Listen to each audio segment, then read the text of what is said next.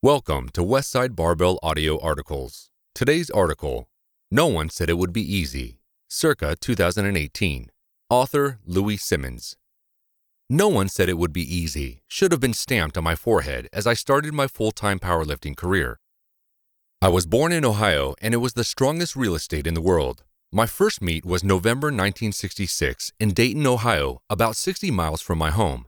I drove those 60 miles to get my ass royally kicked. I came in 10th out of 11 lifters.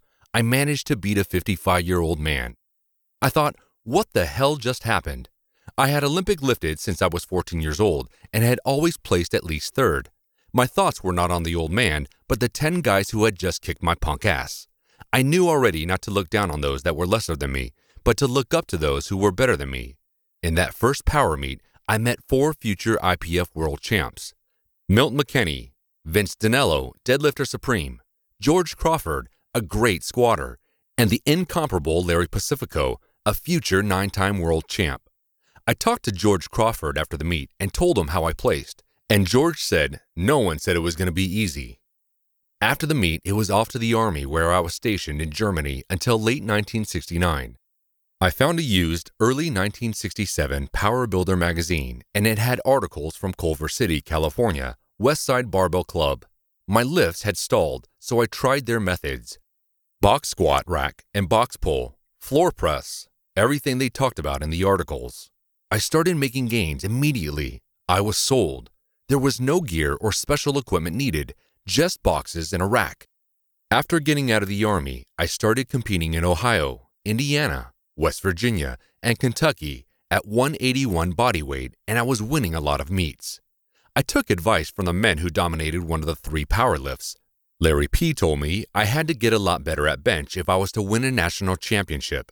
This was 1970, and in 1980, I won my first national with my first top 10 bench of 480 pounds as a 210-pound 220-pounder.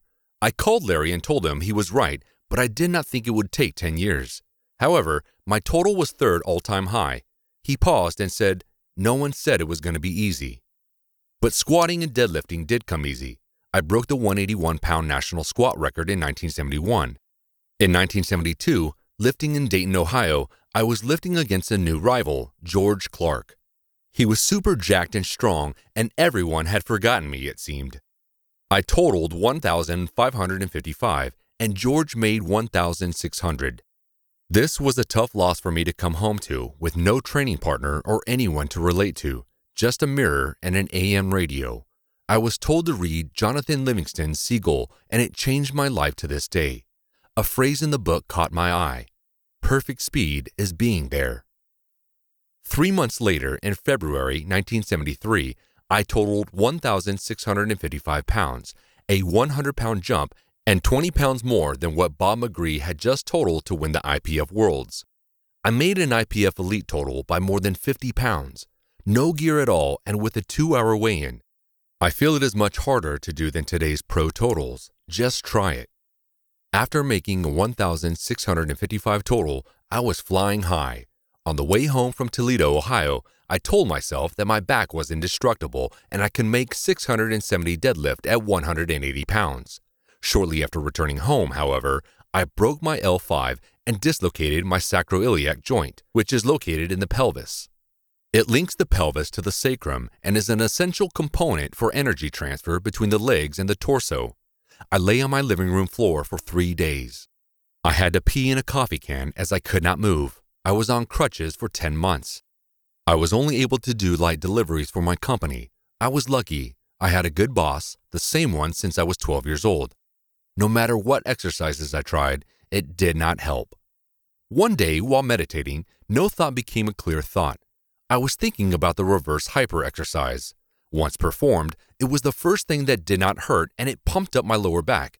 It offered traction for my low back and corrected my dislocated SI. Finally, maybe, just maybe, I could resume training. Not for 1 minute did I think I was done powerlifting. While my back was hurt, I worked on my bench and read everything I could about getting strong. I still did not have any training partners, but I had myself and no distractions. Wow! I had been over a year in pain and searching for a path back to powerlifting. After all, no one said it was going to be easy. Musashi said, "It is worthless to do nothing in battle." He, of course, was correct. I resumed training. My next big meet was the Junior Nationals in Nebraska in 1977. I made third place. Things were going well, and in 1978-79, I was top 10 in the squat and deadlift, and fourth and fifth in the top 10.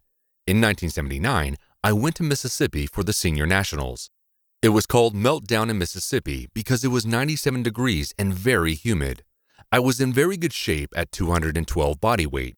I made a 733 personal record, PR squat, a 462 bench press, and opened at a should-be-easy 672 deadlift. The 672 deadlift would put me in second place behind Larry P. with no chance of anyone catching me. I recall Ricky Dale Crane opening his deadlift and standing up without the bar, like it was too hot to hold on to.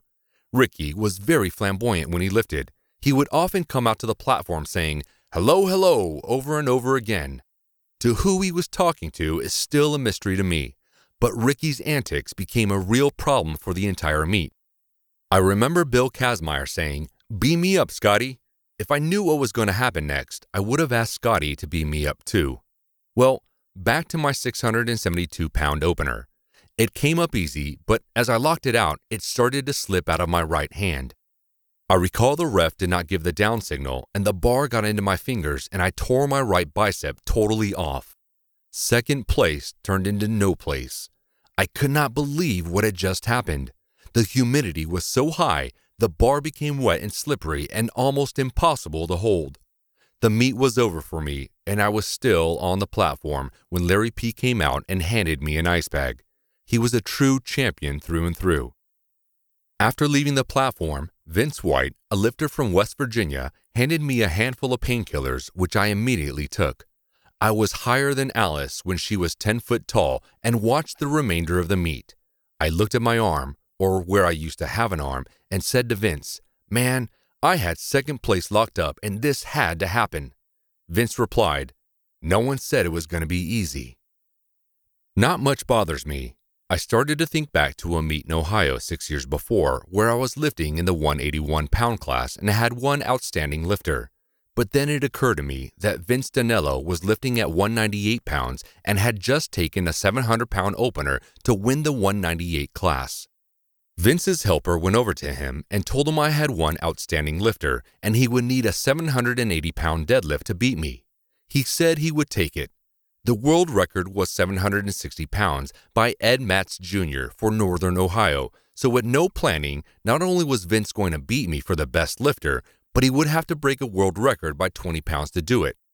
I said to myself, "No way, Jose." But he pulled and pulled until he locked it out. I could not believe it. What a lift, but more than that, what a lifter. It did not make my arm feel any better, but I thought, I have come a long way, and this arm thing is not going to stop me.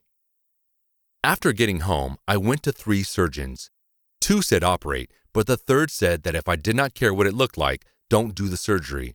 I said, good. But I first made sure I could curl my arm all the way up and also fully straighten it out. I started doing high pin deadlifts, moving the bar an inch or two and lowering the pins each week.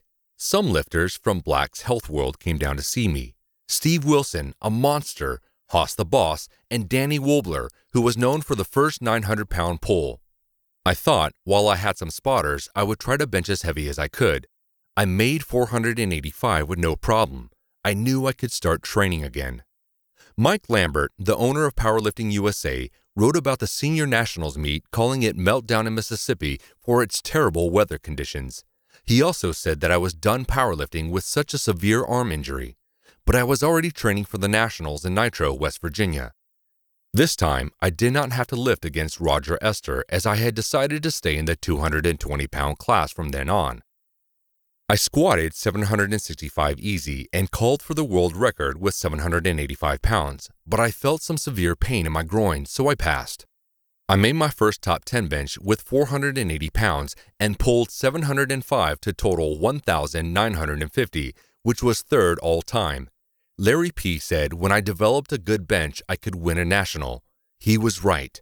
That was the good part. The bad part was after getting home, I went to a doctor to see what damage I had done this time.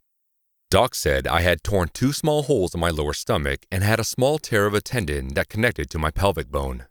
I said, "Doc, are you sure?" He said, "Lou, if you're going to powerlift, no one said it was going to be easy." "Thanks, Doc." He sent me his bill. I was in bad pain most of the summer, but I wanted to go to the Senior Nationals in Wisconsin. This became the famous meet where Larry P. ended his 9 World Championship run by making a 5-pound on his second attempt, which canceled his third attempt. Well, I pulled out after hurting myself again. Larry P. told me I should start lighter and I would do better. He was right. I recovered and started training again. I went to one meet and pulled an easy 722 deadlift at about 208 body weight. Then, I was working in Cincinnati about a 2-hour drive each way for 18 weeks. I was a crane operator then and would drive back to my garage gym and work out between 800 and 900 pounds every Friday. I had injured my back again, but I paid no attention, which was normal for me. I worked very late on Friday and had to squat on Saturday with only 2 girls to spot me. I thought I would low box squat so the weights would not be so great, although it was 725 pounds. I set the safety pins to spot me if I missed. The box was 2 inches below parallel. I missed and sat back down on the box. I then leaned forward to set the bar on the pins, but I had set the pins too low and got smashed between the box and the pins. I could not get out from beneath the bar, so the girls unloaded the bar so I could get the weight off my back. With box squatting from 800 to 900 pounds for 18 weeks and then getting smashed with 725 pounds, I knew something was not right. I called my friend Dr. Jim Reardon and he got me in to see a surgeon on Monday. After the examination, the surgeon said, "I've got bad news." He wanted to take out 2 discs, fuse my back, and take off some bone spurs. He wanted me to come back in a week for surgery. I never went back, but I thought to myself, no one said it was going to be easy. I rehabbed myself with acupuncture, acupressure, reverse hypers, and stretching for 6 months. And then I started to train heavy again. I was not able to compete much as my work kept me too busy. I made my 5th elite total in Toledo, Ohio, the same town where I had made my first one. This time it was different because my first 3 elite totals were with 2-hour weigh-ins and no bench shirt. Now, I had a bench shirt from France, and I got 20 pounds out of it with a 500 raw bench and a 520 shirt bench. Another difference was that I weighed only 235 pounds when I saw Toledo about 15 miles away. I had a young Chuck Vogelpohl with me, and I started drinking Gatorade all the way to the weigh-in. After getting on the scales, I was 240 pounds. The judge said I was good, but I said I needed to weigh over 242 limit to lift in the 275 class. Chuck handed me Gatorades until I made 243 pounds. At that time, only Mike Roy and Dr. Squat Fred Hatfield had 5 elite totals, and now I had 5. Fred Hatfield had a lot of influence on my lifting and on how I understood strength in general. He had 5 elite totals. I wanted 5 elite totals too. Back then, it was based on strength, not on gear and body weight manipulation. I was doing well, working a lot and not competing, just training. Matt Dimmel was the world record holder in the SHW with 1,010 pounds. He was trying 1,020 in the gym and blew off both patella tendons. Then, while in the hospital, he had a bad reaction to the drugs and blew off both quad tendons. Matt said, "I can't believe this happened to me." I said, "No one said it was going to be easy." Matt recovered and squatted 903 to win the Senior Nationals. I had seen a lot of patellas blow, but I never thought it could happen to me. I was not working, so I had good training and was taking a low, soft box record. I was tired, but liked to try all-time records when I was not my best. I made a 735 pound for a record and felt my kneecap move. Then, 2 spotters got into an argument about if they could lift the bar off the pins. Remember, no monolift in 1991. Chuck V got mad and so did I, and Chuck said, "Take another," and I said, "Put it on." 760 pounds was loaded, and I forgot about my knee until it had a complete rupture of the patella tendon. I could not believe what just happened. I had forgotten that I felt my knee tear just 5 minutes before, so now I was going to the hospital for surgery. I'm very allergic to anesthesia, and they gave me a spinal. 14 weeks later, I go back to the hospital to have the wires taken out. I was given a shot to calm me for surgery, but I was dozing off and they gave me anesthesia. I stopped breathing. 4 minutes went by before they performed a tracheotomy and inserted chest tubes, both while I was semi-conscious, and then sedated me. 48 hours later, I came to and found I had a lot of things sticking out of my body, but I hadn't had a knee operation. I was not in a good mood at all. So, while they had an air tube down my throat, they operated on my knee. They wouldn't release me for 7 days. I was picked up from the hospital on a Tuesday by my wife and Chuck V, and I went to the gym. On Sunday, I drove myself to the gym and was told I had to max out on the bench. I made 355 pounds. I have never been discouraged in my life, and I was not going to start then. I was not going to compete again. After all, I thought I had done all I could. But I found I was just beginning. I began to receive U.S. patents. I had a business and a gym named Westside Barbell Club in honor of the Culver City, California men like Bill West, George Friend, Pat Casey, and Joe DeMarco, superstar Billy Graham, and all the bodybuilders and Olympic athletes that trained there. The gym was doing great, breaking world records and constantly improving the training methods I started using in 1982 after I broke my back for the second time. I knew in 1982 I had to find a better way to train, and the former Soviet Union way was it. I will always be indebted to all the Soviet Union sports scientists for their endless work for improving training methods. I was told many times that no one said it was going to be easy. But all the work and pain was paying off. The 1990s were great with the greatest group of lifters Westside had ever assembled, winning the APF Senior Nationals several times. At the Worlds, Westside scored the top 6 for team points. Westside had 4 first and 2 second-place finishers. Westside won the WPO Worlds twice. Kenny Patterson and the guys went to Texas for a money bench meet. It was to be the Anthony Clark show, but KP won and surprised everyone by winning and breaking the world record in the 275 class. Westside had 3 world record holders at the time and won a lot of money. Westside went to Lumberton, North Carolina for a money meet with $8,000. I called first and asked if they really had $8,000, and they said yes, so I told them to have it in small bills because we would be down to get it. Well, we won it all. They said they did not think any big names would show up. I said, "Are you kidding? For $8,000, we would go to Mars." About that time, KP had some minor shoulder problems and had stalled, not going anywhere. To psych him, I said I was going to come out of retirement and squat 700 pounds. Again. He said, "Old man, you will never have 700 pounds on your back again." It was that moment that I came out of retirement.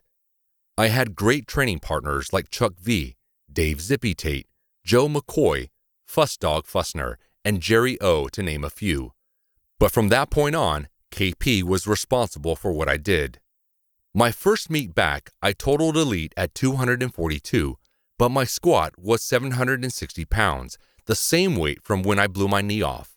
But it was no problem. I was back. Kind of.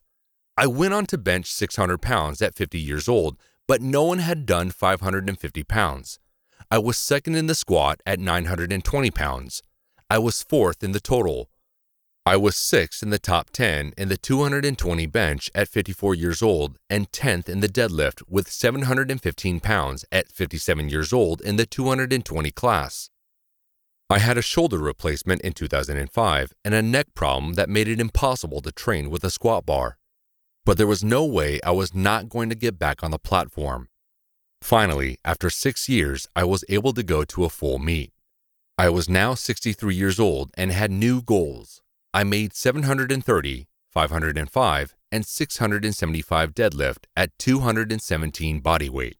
That's a 1,885 total. I wanted to total 2,000, but my neck stopped my dreams. So now, I had to have a new dream. I thank Kenny every day for motivating me to do my very best. The gym is now rebuilding with new talent. Westside holds 6 current all-time world records, but that is not good enough for me, and I hope not good enough for anyone at Westside, or they should leave me their keys and get out. I have 12 U.S. patents, and I have written 8 books by hand as I don't know how to use a computer. Yes, no one said it was going to be easy. Tom Berry asked me why I did it and why I never stray from the way. My reply is that all my friends and memories are from the four walls of Westside Barbell and its many locations over the years, starting from my basement to several other locations to today's 3,800 square foot facility. But in all that time, there has never been a sign because no sign is needed. Westside is a mystical place that many seek out but few experience. In a 15-mile radius of Westside, there are 14 men who have held an all-time world record and countless women who have compiled more than 100 all-time world records. And, at present, Westside lifters hold 19 out of the top 25 totals of all time. Like they said, no one said it was going to be easy, but all the pain and work was worth it. Louis.